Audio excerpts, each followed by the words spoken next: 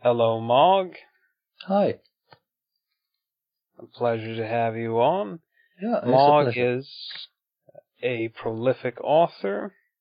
He is an Egyptologist, an occultist, and many other things. And for this month, we will be doing a number of shows about Egyptology to help promote the Indiegogo with David Leonardi, which I am assisting with, for a documentary on deciphering the Egyptian hieroglyphs. Wow. Now, Mog. What's Indiegogo? That sounds fun. It is a crowdfunding site. You post something, and then people give you money. All right. Sounds like a good thing. It's the best thing in the world. Yes. Always take a risk with other people's money rather than your own. No, I know what you mean. Crowdsourcing it seems okay. Good idea. It is fabulous, and I'm sure that over time more protective measures will be implemented to make sure backers get what they've been promised, but at this time they have to use their discretion, which we all have to do when we buy products. And we've all bought exceptionally good things and really awful things. All right.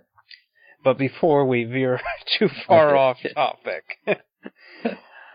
can you, maybe beginning with your background and what got you into Egyptology? Well, God, that's a difficult thing. Going right back, I suppose it's through, if you're interested in occultism and magic, it's probably through the religious thing, really, through being kind of a pagan, a magician, which is a religious quest. I think it's fairly natural that there are two main cultures that you can't seem to avoid in this territory, which is India and Egypt, sooner or later. So, although originally, when I first started out interested in the occult, I read Blavatsky. And Blavatsky, I suppose, that's the archetypal East-West sort of fusion, really, of Eastern and Western ideas. So it's called, whatever it is, the Veil of Isis, but a lot of it is about India. So having read Blavatsky and not really be able to make much of it, for a long time, my first academic interest as well, was in the Far East and the South Asia, and specifically in India, Indian technologies. And I studied that for quite a long time. Although alongside that, because I was also interested in Crowley and Thelema and stuff like that, you do tend to kind of accumulate a certain aspect, a certain element of Egyptian mythology, because the Crowley system is very much, is full of Egyptian gods and goddesses, as is well known. So in a kind of bricolage sort of way with Egypt at first, I picked things up. Although after a while I did acquire a kind of a mentor who was another Egyptologist, really.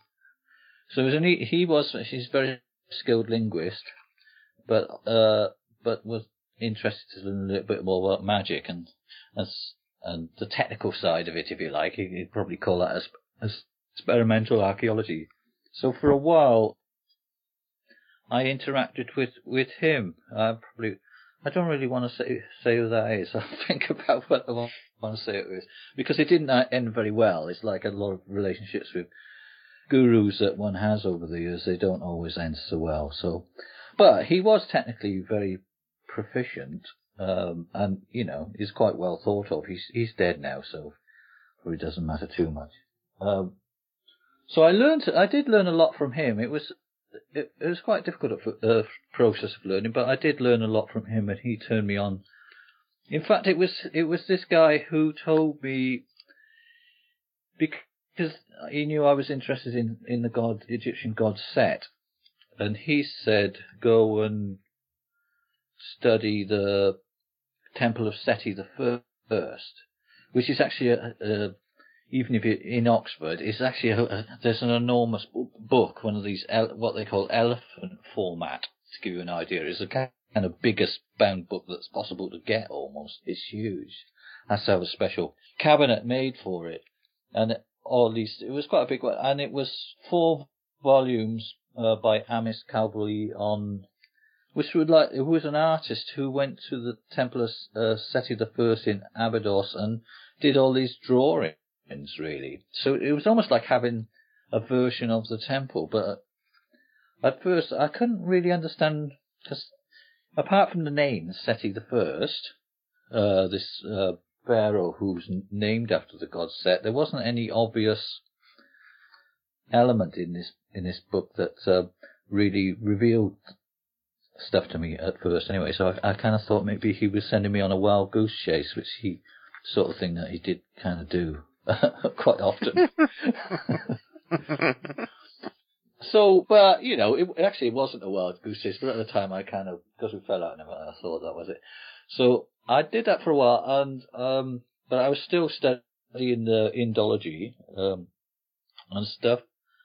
And I guess for one reason or another, well, as I say, there's always been this kind of dream amongst pagan theologians to combine, to somehow connect the Egyptian way of looking at the world with the Indian way of looking at the world. And of course, there's a very famous series of books that occultists place great store by, which is all written by Kenneth Grant, and that's pretty much his claim to fame as well, that he wanted to somehow connect, to interpret the philosophy of Aleister Crowley, to say that there was a kind of secret hidden philosophy behind that, and essentially that hidden philosophy was this kind of blend of Egyptian magical ideas with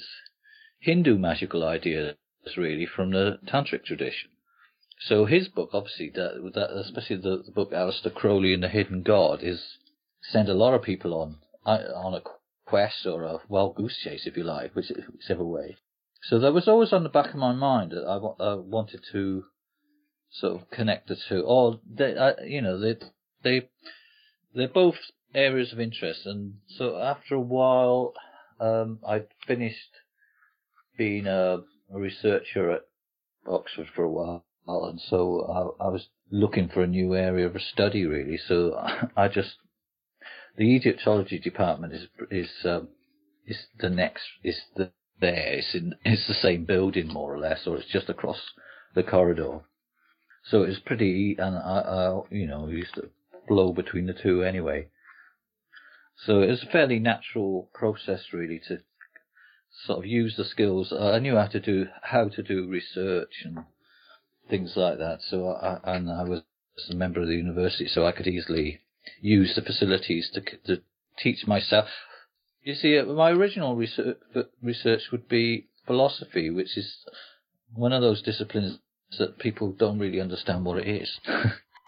So it was always there, and in fact, I wrote this little book ages ago on sexual magic, which I'm still not completely happy with the book, but one day I'll do another revision for it or something. But it had something. And in that, I had a little bit about Set, and that's a long time ago. That's in the 1980s. So it's always been on the back burner, really. But in the last 10 years, it got more intense. Anyway, so that's the answer to your question. That's how I started. Where do I go now?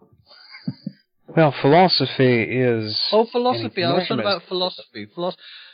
Philosophy, that I always... Really, my research in India was Indian philosophy. It's an incredibly esoteric field, really, my research.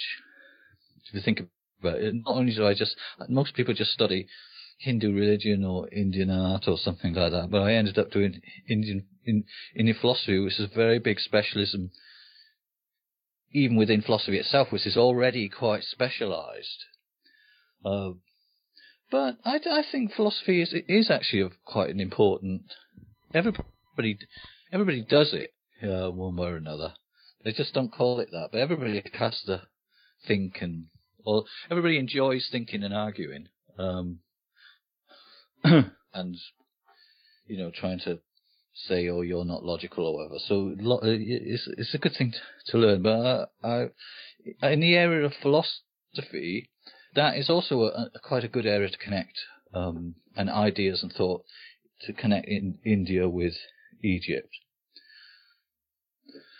So, as I say, for the last 10 years, I don't forget all the Indian material that I've studied, and I still keep up with that, and I still, in fact, with the latest piece of work that I'm just finishing off, it's been good to revisit both, really, to kind of look at the Indian mystery and that connects us directly with Egypt. So that's been quite satisfying to bring both things together. Because it has to be said as well that it's people don't really. It's the great dream to connect the two together, but in a way, people think of it as a little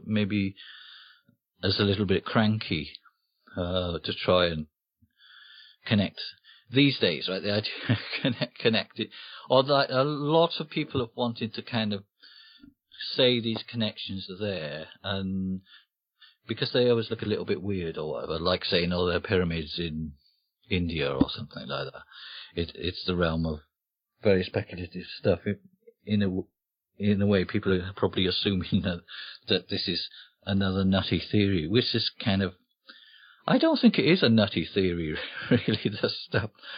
But it is a little bit of a uphill struggle that I've set myself to try and say, well, there is this amazing story of the connection between Egypt and India, and there is some sort of common strata of belief that connects both cultures. So the dream, if you like, of occultists over the years in various books that they've never quite fulfilled.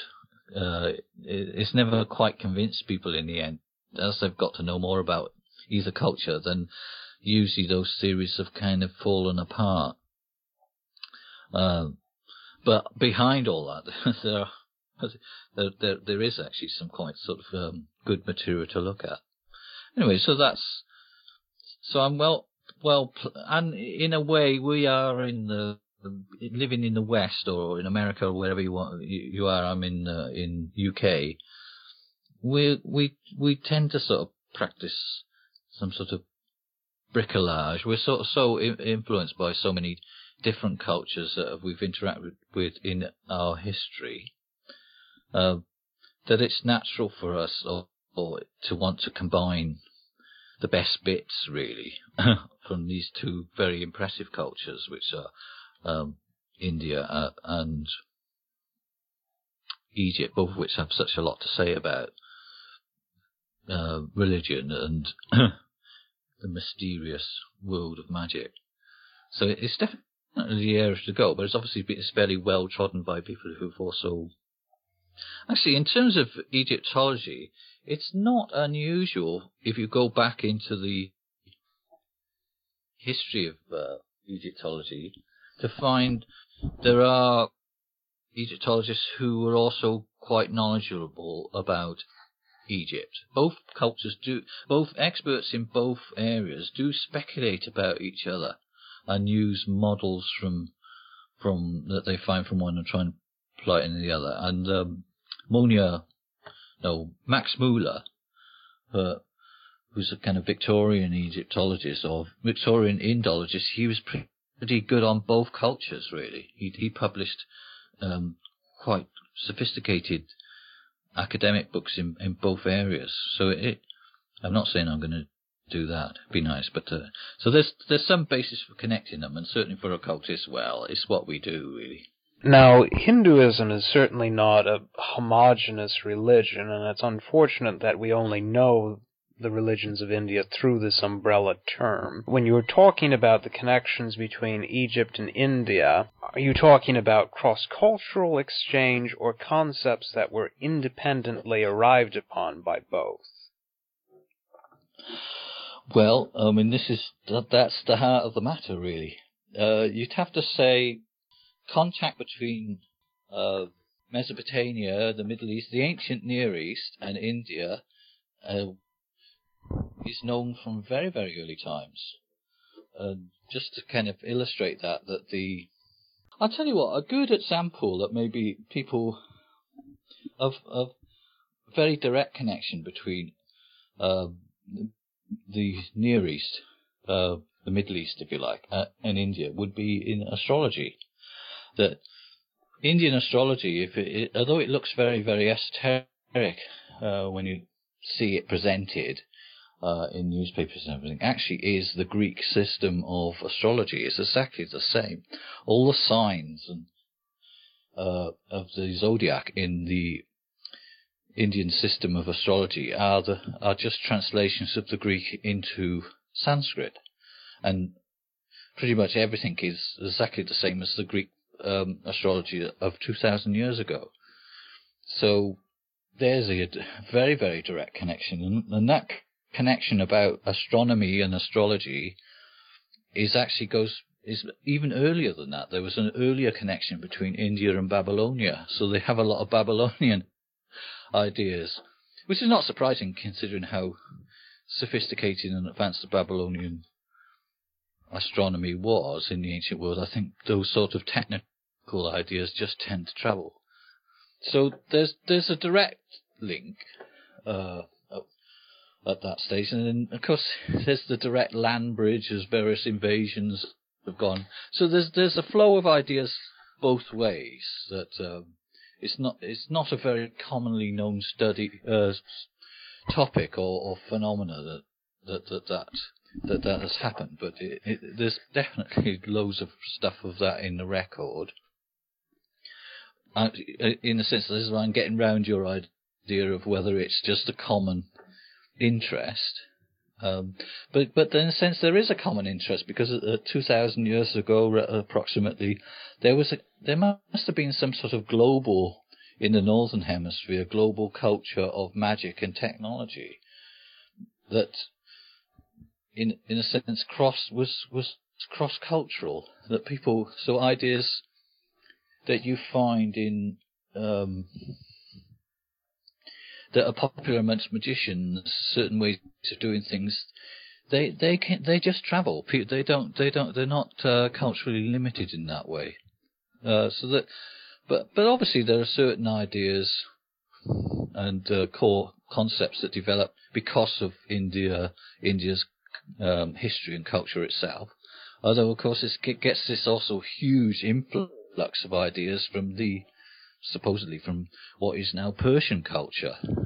Many of its early deities the same as you would find within ancient Persia. So there's all sorts of layers of context. It's quite a difficult job to tease things out, really. Often they look different, but they're underneath. And in fact, I was reading this thing by a tantric scholar called Gordon White, who said that he was analysing one particular myth called the Barber's Story, which he said was so distinctive. It was just really difficult to believe. It's an Indian story, the Barber tale. He said it was just impossible to believe that didn't get to Europe via India itself. You know, that even though it sounds, what it is. He says, I would argue that the remarkable similarities between the witchcraft law, as found in Somadeva, who's a famous writer, a story called The Barber's Tale, and other Asian traditions, and that of the Roman Striga, who were kind of witches, and European traditions on the other. He said you can't really explain the similarities between those stories on the basis of some sort of coincidental independent innovation by cultures across the globe.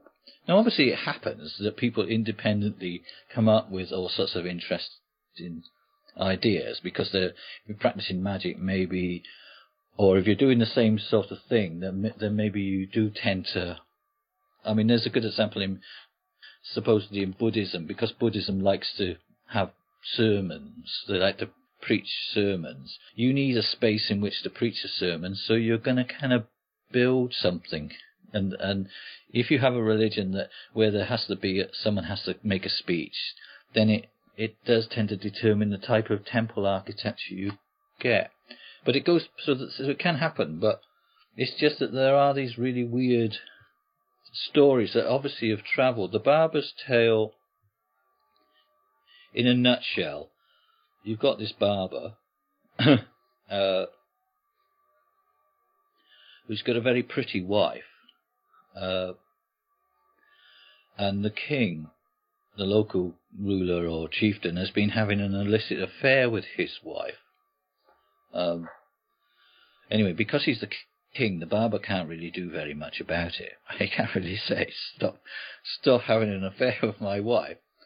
But being quite clever, he says, well, he comes up with another strategy, which is to convince him that his wife is really a witch. And that she's only having an affair with him so that she can slowly suck the life out of him. Which the barber, right, who's quite good with makeup and everything, has taken the precaution of making himself look a bit drained and, whatever. He says, well, she's been sucking the life out of me for years and years, especially, by too much sex and also by coming to me in my sleep and draining so it's like a vampire, really. So he manages to persuade the king that she's sucking the life out of him. And as a result of which, the king breaks off the affair with his wife. And I'm not sure if in the story he gets his wife back or his vengeance, really. He's kind of messed her life up. Anyway, apparently that story, which I must admit I'd never heard of before, but apparently that is a story that you get. It definitely comes from India because it's in this great big compendium of stories that you find there. But also it occurs in European witchcraft, the idea of the witch as someone who drains the energy out of people in their sleep. And that idea, but the thing you say, well, in story, but because it's also almost every culture in the world has a story in which of the night witch, of some sort of entity that appears in the bedchamber, basically, and for the unwary will suck the life out of you if you're not careful. And that's quite a good example as well of a story, a type of entity that you will find described in India over and over again, but also in Egypt. That's a very, very Egyptian story. The idea of a creature that comes into the bedroom and sucks the life out of you. Freud would have a field day. Freud, yeah. Well, yeah. Well, Freud's okay. Freud fits with all this sort of stuff. Yeah, why not? He was quite an antiquarian. He loved collecting artifacts. Yeah. You wrote a book Go on. called Supernatural Assault in Ancient Egypt. Yeah. Seth, Evil Sleep, and the Egyptian Vampire. Yeah. And you are also a tantric practitioner. Yeah. From what we were discussing, that offers fertile ground to move on to those two topics. Uh-huh. The Egyptian, in a way, the book Supernatural Assault, that is an area of study, which incidentally I'm going to do a bigger project on that at some point, because there's a whole, but that is a very, very good area of approach that really does connect there's both areas of India and Egypt and Near East or whatever. Now, as I say, it could be that it's the reality. Yeah, that this is such a common theme all over the world, that people have this idea of nocturnal assault. That things come and get you in your sleep. And of course, the Egyptians were very, very adept at this type of. Well, it's got all sorts of. It can be you could call it a type of magic, but like you mentioned the Freud, but it's also therapeutic. You see, it's got a therapeutic element to it that's not unlike Freud. I don't know. Freud may even have known some of these stories, but certainly the idea that that dreams are diagnostic, that would be completely up the Egyptian street, the way that they would see things, the ancient Egyptian street. They definitely would see it that way. That if you can provoke a dream, and maybe they do it in an even more focused way. They have certain techniques they would use to provoke certain types of dreams that are crucial. And they would do this in the temple. In the temple of Seti I, in fact, there is a dream incubation place, a room for dream incubation there, where the people could go and basically experts would provoke a dream. So you are ill, or you feel depressed, or whatever it is, something's making you not feel so good. So you go to the temple and they incubate a dream for you, and you sleep in the temple, and so the experts are there on hand to interpret that, and they interpret the symbols of the dream in a very Freudian way, really, just as he would. With if you say you're going to take a punt at it, then he'll say, well, punt, cunt. There's a sort of, it's sort like a poetic thing. The deep mind works in terms of puns and wordplay and strange things. And symbols in dreams are kind of not obvious. A symbol in an Egyptian dream will represent something often quite paradoxical. So it might be, say, for instance, having a dream of a funeral, of your own funeral, might be. That's actually quite a good thing. That's a good thing to dream in Egypt. Dream of having a funeral. Because the opposite is not having a funeral. Not having a funeral means you kind of died out in the desert and nobody's found your body and you've probably been eaten by wild beasts. If you have a funeral, it means you've got a regular life. You've got a family. And that would be a very important thing in the Hindu way of looking at things as well. That to have your relatives to be able to perform your funeral is like the culmination of your life. So if you dream of that, that's actually a good omen. That means you've got a good life. You're happy about your life because you can afford to. You can move on. You can die. All your affairs are in order. Whereas on the face of it, you might think, "Oh, that's a terrible omen." So they certainly have. They use dreams therapeutically, and it implies that people maybe are very, very affected by dreams. And then the other thing that turned me onto this has come out in the documentary as well recently, is that there are certain types of dreams that people have, especially this dream of the night hag or the night witch. So that it's funny. Usually, if you ask people this, anybody listening to the podcast, or a number of times I've mentioned this in lectures, I always end up talking to people afterwards, and I say, well, imagine if you had a dream in which you're lying in your house and it's a normal day, and but then it's in the middle of the night and you hear strange steps coming in up into the house and footsteps coming up the stairs, and you're kind of really, really scared, but for some reason you can't do anything. You can't move. You're paralyzed. But you're still very aware, and something comes in the room, and usually it is something quite monstrous, old, hence the name old hag.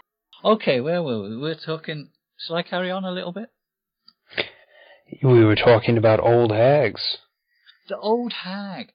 So the old hag comes into your room and she lies in the bed next to you, or maybe she grabs you, she lies on top of you, and she takes a big grip on you. This is quite a disturbing experience. And it goes on and sometimes people have much more elaborate versions of this. And then eventually it comes to an end, or you manage to bring it to an end, or something. I mean, there's usually this thing, you kind of think turn the light on, but that doesn't work, because you're kind of paralyzed. You're awake, but also asleep. Anyway, that is apparently almost everybody at some point in their life will have had that experience. And some people are unlucky enough to have that on a regular basis, or they get used to it. But it's not a sign of mental illness, apparently. It's just a normal part of being a human being. It happens to everybody. In fact, I've come to believe there are certain things you can do to make that happen. You can, strangely, if you sleep in the position of Osiris, which is flat on your back, basically, and this is not necessarily to do with the fact that you can't breathe and so you're a snorer. Even if you're not a snorer and you're used to but lying on your back, as you would do in the coffin, is more likely to invoke this sort of experience. And as I say, the experts say it's not a sign of mental illness. It's a fairly normal part of our lives, and some people it happens to everybody at some point, and some people more than others. So you kind of think, given all those things are true, if that's true now, there's no reason to suppose that hasn't always been the case. That we as human beings have always experienced this. And so you project this back a couple of thousand years to a culture like the Egyptians, who are already very focused on dreams. Then you kind of think they must have had this experience. This is the kind of stuff that they're dealing with. And the same for India, because India has a lot to say about it, and Tibet and everything. It's the aspect of their culture that people don't necessarily know so much about, is the dream. Even in technical medical texts, there'll be whole chapters telling you how as a doctor you deal with people's dreams, especially when they're dying or they're very ill, because people, when they're ill, a serious illness, in the Indian tradition, the dreams will be, the people will pay a particular attention to the dream, because the dream may help with therapy, or, as is important in ancient medicine, which we maybe don't deal with so much, you see, if you're an ancient physician, you have to know when not to take on a patient. Because if you take on a patient and they die under your care, then it's going to cause all sorts of trouble. There's lots of stories about that. So you have to pay. If from the nature of their dreams, it's obvious that person is on the way out, which is the Indian way of looking at it. It's also the Egyptian way of looking at it. Then you're probably going to maybe say, well, I don't really want to treat you as a patient, but, and it's because I'll get into trouble, and I'll help you out a bit. I'd do this, that, and the other if I were you, but so you can avoid it. So in the Egyptian way of looking at things, this science of the dream and of magic is very much more developed. In a sense, when we talk about the discovery of the unconscious in modern psychology, in Freud and whatever, it's really the rediscovery of the unconscious. Both these cultures really, they knew a huge amount about this, about consciousness and aspects of that we kind of only just getting on board with, really. So there's stuff to be learnt there. So there's stuff to be learnt in terms of all the technical stuff that results magic that people like to do. There's stuff there to do with a more Gnostic approach to magic in terms of, it's quite important, as I discuss this in the book, in the mystery tradition, an awful lot of the actual initiation took place within dreams, and that you were given, essentially, you were given a drug. You were given drugs in the mystery tradition to put you into a hypnotic sleep, And the initiation into the cult of Isis, for instance, took place in sleep, in the dreamscape. So that there's obviously something so that you can reach some sort of Gnostic higher religious purpose through these types of technologies. And there's also a kind of more ordinary therapeutic element to it. So if people have got problems with, as they regularly talk about in ancient texts, with fertility, with wanting to start a family or have more children, and this is one of the big problems that really worries people in the ancient world, which it probably still does. Then dream therapy would be the approach, and it kind of makes a lot of sense really when you read these accounts of people who, and they seem like real accounts where someone says they were trying to have a baby and they just couldn't have a baby. They tried everything and nothing was working, so they went to the temple and the priest said, eat this plant and go to sleep and tell me what you dream, and they dreamt. They dreamt the therapy, in fact. Now, you might say from a psychological point of view, it's almost like it may have removed the tension. It may have been, because sometimes they say with people who have fertility problems that as soon as they've had the treatment, the fertility treatment or whatever, and they've produced their first child, the next child doesn't require fertility treatment. It's almost like the tension has been taken out of the situation. So there may have been an element in it all along. So these are quite sound medical approaches, psychomedical approaches that the ancient people had. That was one of the areas that I really studied a lot, was Ayurveda, ancient medical material, really. And it's another area that, obviously, if someone's got a good piece of a good technique in the ancient world, then it's going to spread, right? If it's any good, then you're going to find it all over the place. And you do find certain techniques in use in Indian medicine that are also in use in Egyptian medicine. The sources of ancient Egyptian medicine are much less, so they probably haven't. Not so many of them have survived as you've got from India, but you can assume that there may be the system of medicine is probably similar in some ways. So, yeah, those are broadly the areas that got me into that. And so you deal with this class of night spirits, which can be troublesome and vampiric, and that people took a lot of trouble with in the ancient world to deal with. And you can learn a lot. Most of the magic they do is all connected with this sort of stuff, really. Either how to defend yourself against it, or how maybe in some circumstances how to send it at another person, how to use the spirits of the night and who are also related to your ancestors, how to set them to use to do what you want, to get what you want, or just to sort your problems out, really, or just whatever. That's a huge part of the way they look at things. And you would also, people, maybe it's only recently, again, in the Indian context, that people realize that that's part of Indian magic as well. That they also have this category of the night witch, the Dakini or the Yogini, who doesn't appear in the normal temple, has to have special temples built in the middle of nowhere, really terrifying places. When you look at them, they're really scary.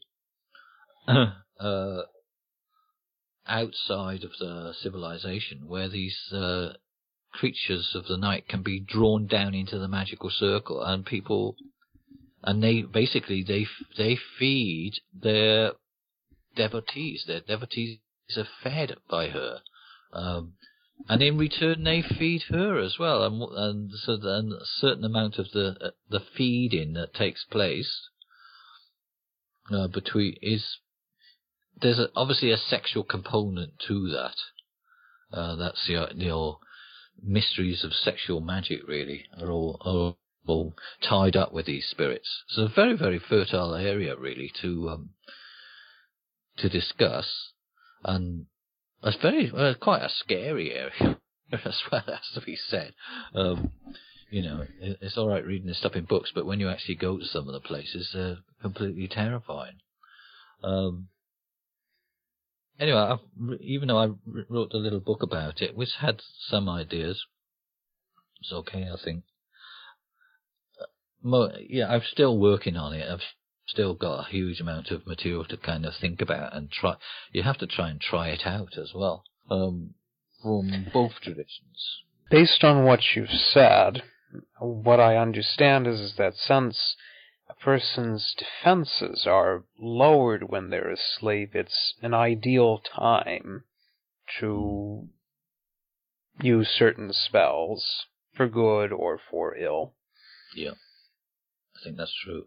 That's very well. It sort of makes sense. The bedroom is a kind of place of potential danger. In the sense, they're at more danger because infant mortality is lower in the ancient world, so they have to be protected in their sleep. And there's an awful lot of folklore and techniques used to protect children who are sleeping from things. So children are thought to be particularly vulnerable in sleep. And then there's the parents themselves, or the adults themselves, who are also it's a place of potential weakness. To be it's a place. The bedroom is psychologically, physically, the spirits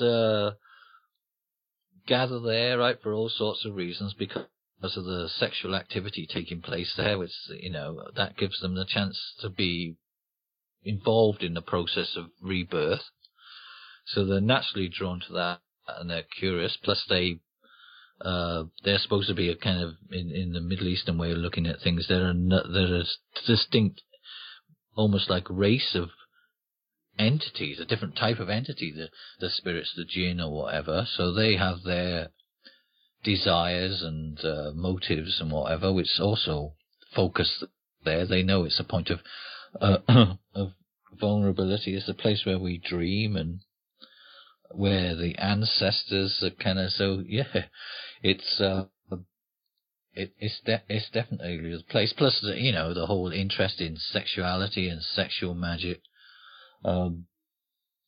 It in a sense, when you're looking at Egyptian magic in the past, we kind of tended to focus too much on these big temples, which obviously are magical structures and important, because there weren't really a lot of examples of the stuff outside in the normal houses, what those people, and in a sense they're so blinded by the gold and the beautiful things in temples that you kind of, it took a long time for people to be interested in what happened outside. I think in the Supernatural Assault, I talk a little bit about this kind of really kind of sort of artifact, little flake of stone that probably wouldn't, if you saw it in a museum, you wouldn't really be very interested in it, because there's so many other beautiful visual things that a little bit of stone with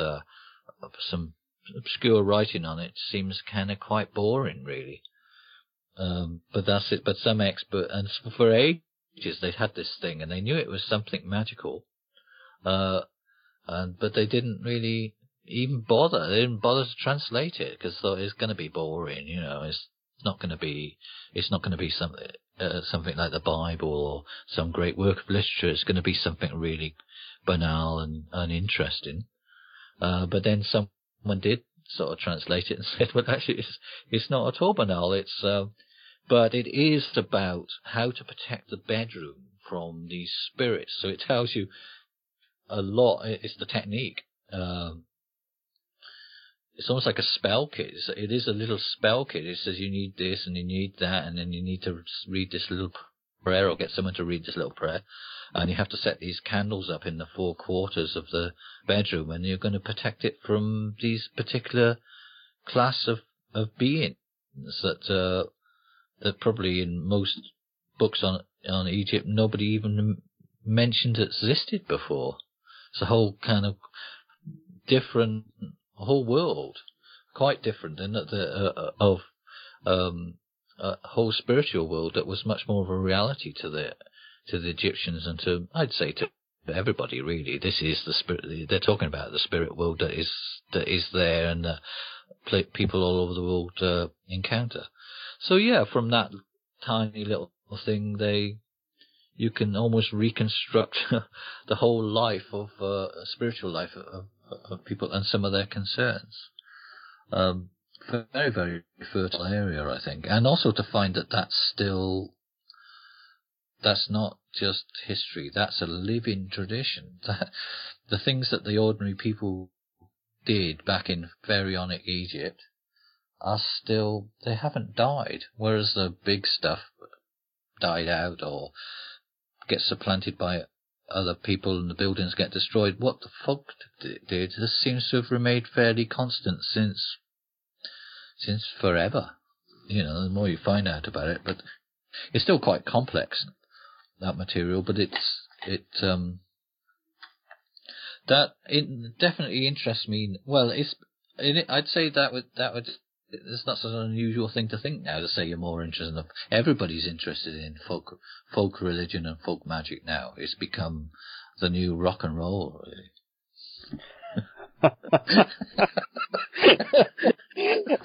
You know how absurd that's going to sound to some of my listeners. It's going to sound what? It's going to sound a little absurd to some of my listeners. Those Is who it are really? the loop. Well, I mean that happens within a specialty. Why would that be absurd? Well, it's like a biologist saying, "Well, microRNA is all the rage now." Yeah. To biologists, yes, it is, but to everyone else, it's. I think no. I think I'm right though. I think I know. Yeah, we're from within the nerdosphere then, right? It's true. But but really, nobody was very much interested in, or you could say history is the new rock and roll. 20 years ago, nobody was really doing, there was with some notable examples, but certainly the history of magic and folk magic and all this and paganism, it was a very small group of people who were interested in it, really, or as practitioners, but certainly in terms of the academic research, there were a few notable books, but on the whole, but now it seems to have, it's everywhere. You know, people are interested. And in terms of witchcraft, whereas before you had this kind of view of witchcraft as, I don't know, the kind of, I suppose quite new age in a way. Or Gardnerian stuff. The Gardnerian revival was very important from the 1950s. But then there's this other tradition of witchcraft, you know, whether they call it traditional or the folk practice.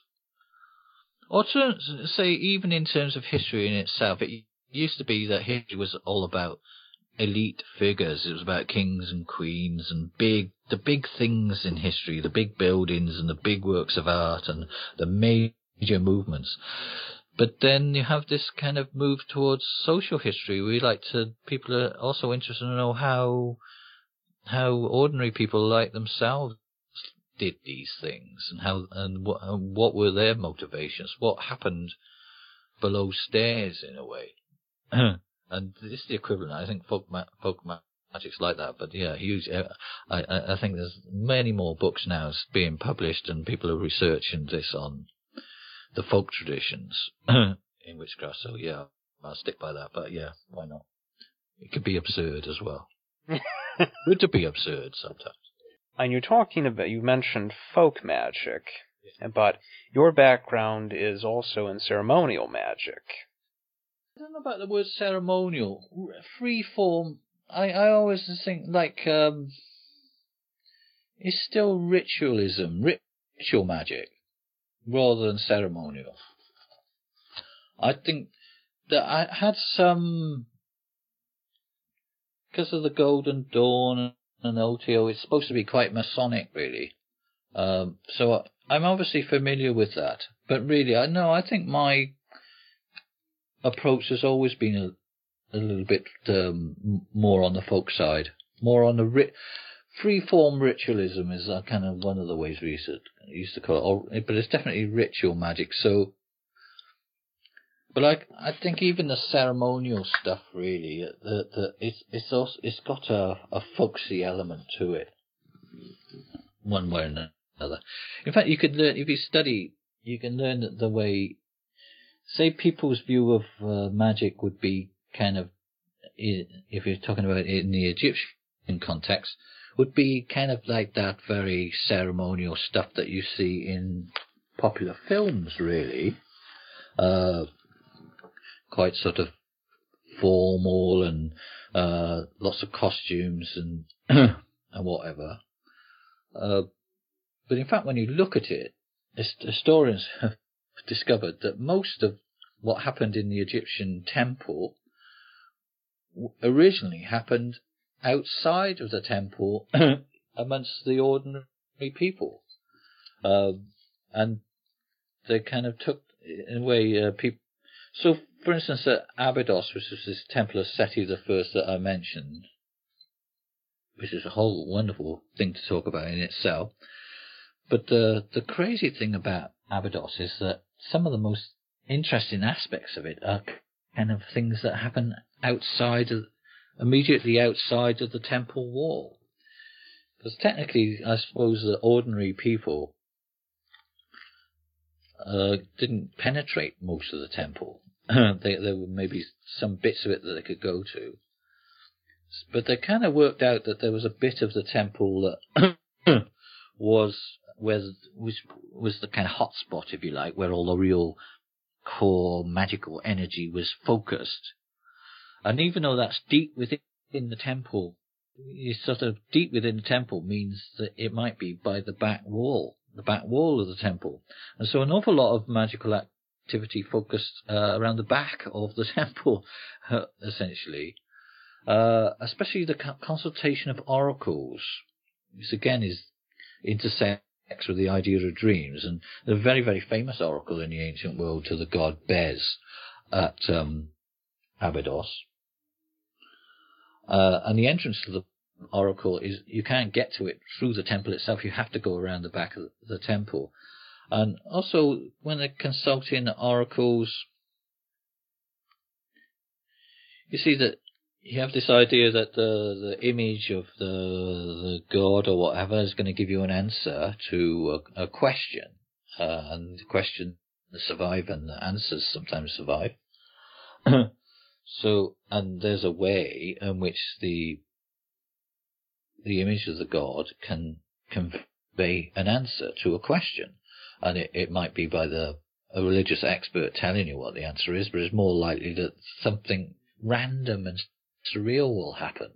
So the image will be moved around in such a way that it so in effect that this became the temple ritual in the end, that you take the image of the god who, and this is almost like Hinduism as well, the same thing happens in Hinduism. You've got the image of the god that lives in the heart of the temple where nobody else can go because it's their private space. But every now and again, once a year or several times a year, the priest will take the image of the god out of the temple on a special chariot or of some sort, or boat, and thousands of people will get to see them.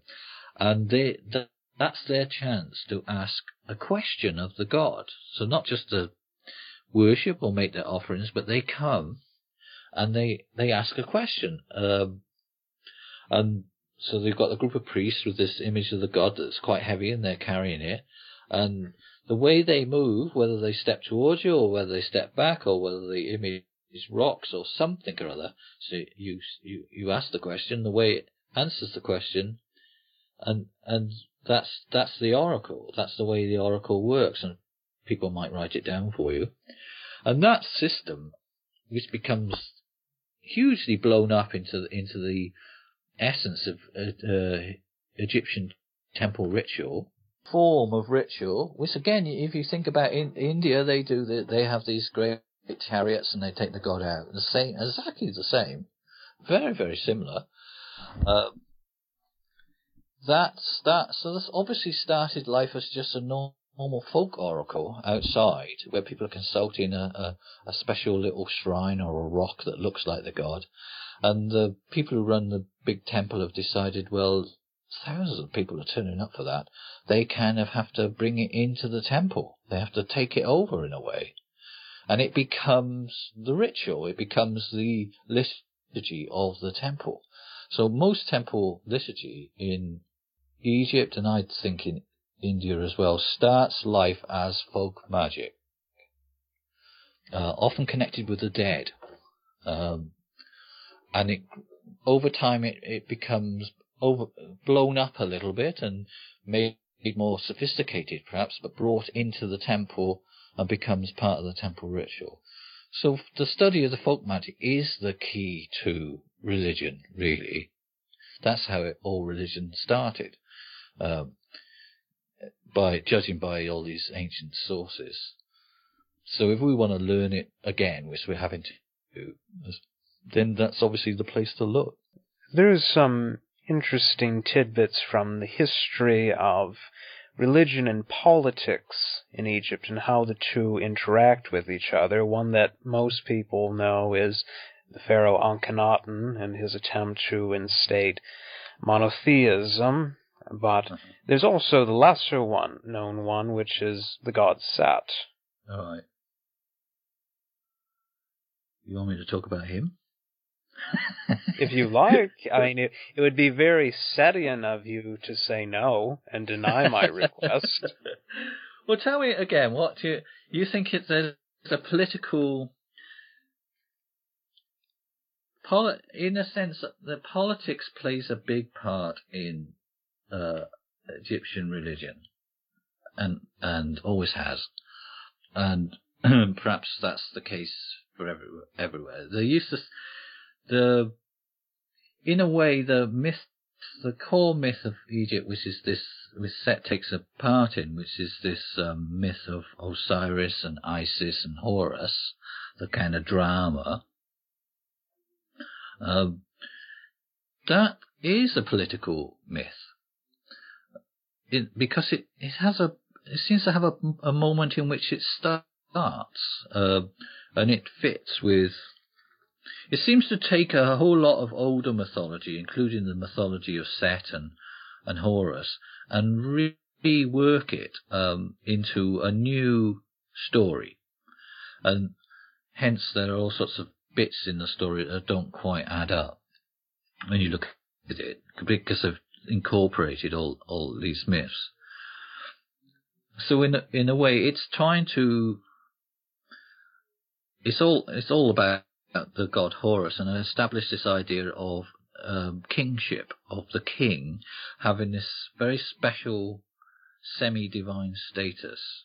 And that was obviously a big moment in Egyptian history, in which almost like the clever people, the scribes in the temple, one of their jobs was to take all the old myths and kind of produce some sort of mythological underpinning for that. And hence in the archaeological record, there's a point in which the gods Osiris, or certainly the god Isis, they don't seem to exist. They seem to have they exist in some form or another, but it's almost as if they've been reframed and given a whole new story by quite clever ideologues, and that always makes you think. That's quite. Can it be a true myth then? Is that true religion, where it's obvious there's kind of an element of manipulation taking place? I mean, you could say the same with other religions as well. They have a beginning in history, and there seems to be some political meddling has gone on in that myth that it's rather difficult to get your head around. And I suppose that leads, so with the Setian side of it, Set plays this role, is given this role in this story as the kind of figure who tries to cheat someone, well, I suppose you're trying, whereas you might think before, being the firstborn would not necessarily make you say, in kings and queens, it's usually the firstborn becomes the successor. And that obviously wasn't necessarily the case then, in an older time. They might have chosen the king on a completely different basis than just the accident that they happened to be the first one that was born to that particular parents. But that myth sort of obviously is about the idea that Horus is the legitimate heir. And that Set in some ways has tried to swindle him out of that. And the story is all about really telling you how that can't happen and why the special things have to go on. And in the end, the king is a Horus king, and that's kind of, and unifies us, not, rather than kind of having some sort of democracy, if you like, or sharing the power out between various members of the family. It's got to be one strong male ruler.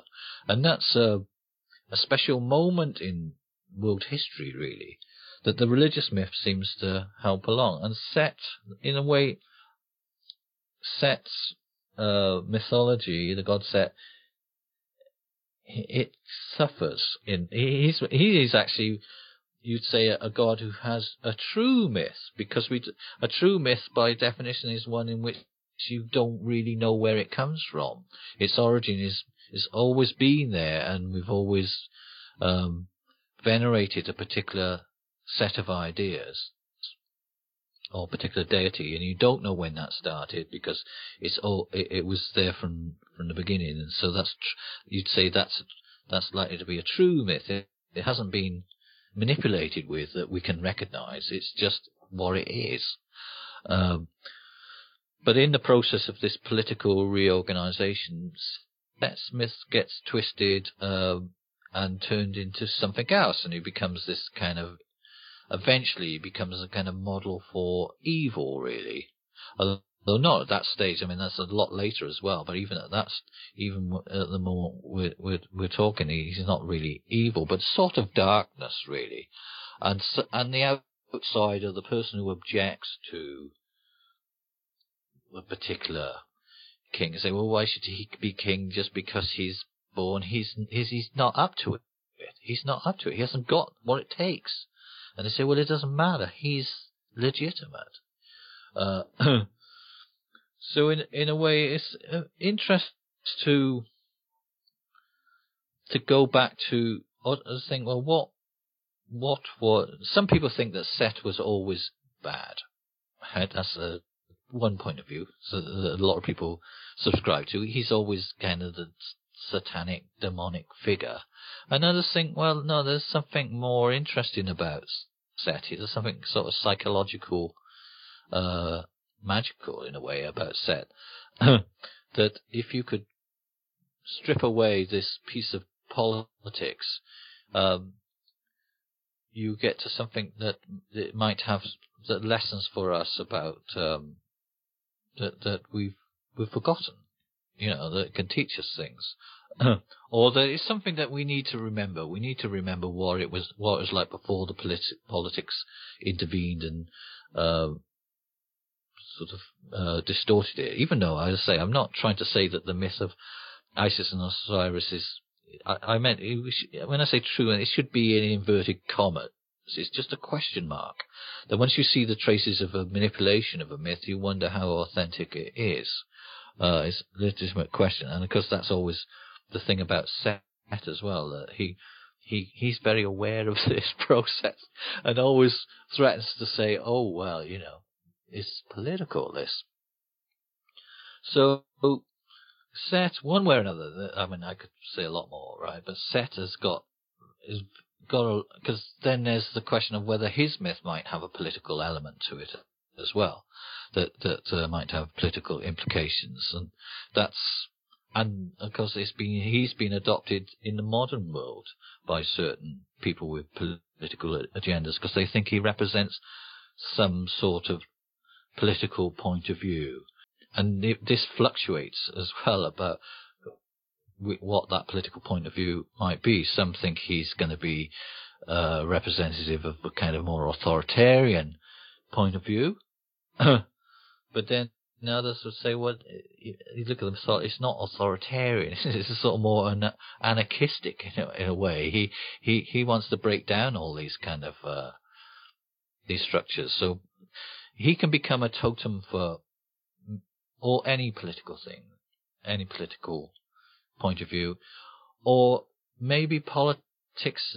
Maybe the Egyptian mythology, part of the interest of the Egyptian mythology is that, is again, like as Freud would say, it's about human nature. It is telling you the way that people, even the gods, relate to each other. They don't relate to each other necessarily in some idealized perfect way. There are all sorts of strange wheeler-dealing stuff going on, and the spirits themselves also interact in this kind of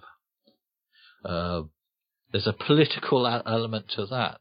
So yeah, there's plenty of stuff to learn really about what has been said. History really is sociology. History is really about now. It's about the way we are now. Which sounds pretentious, but it is. I mean, I say probably should finish soon, but the book I really recommend that people look at is David Graeber's book, Debt: The First 5,000 Years, which is, he's an anthropologist studying the notion of debt.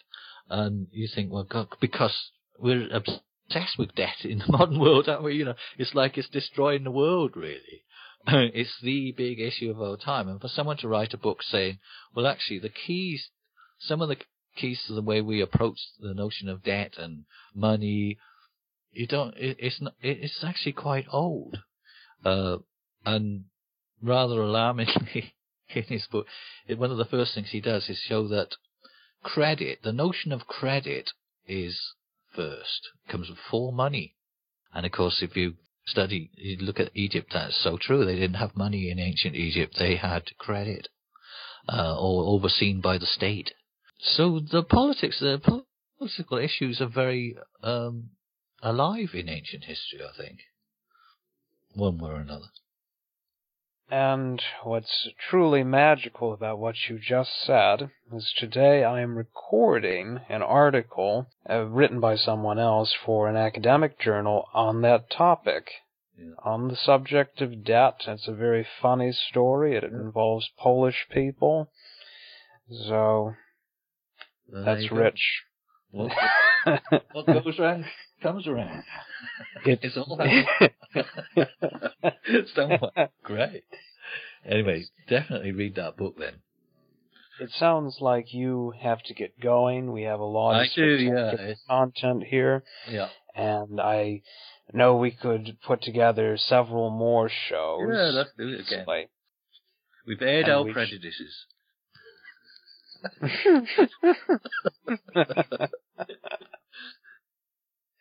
All right. Thanks for coming on. It should be up on Monday at the latest.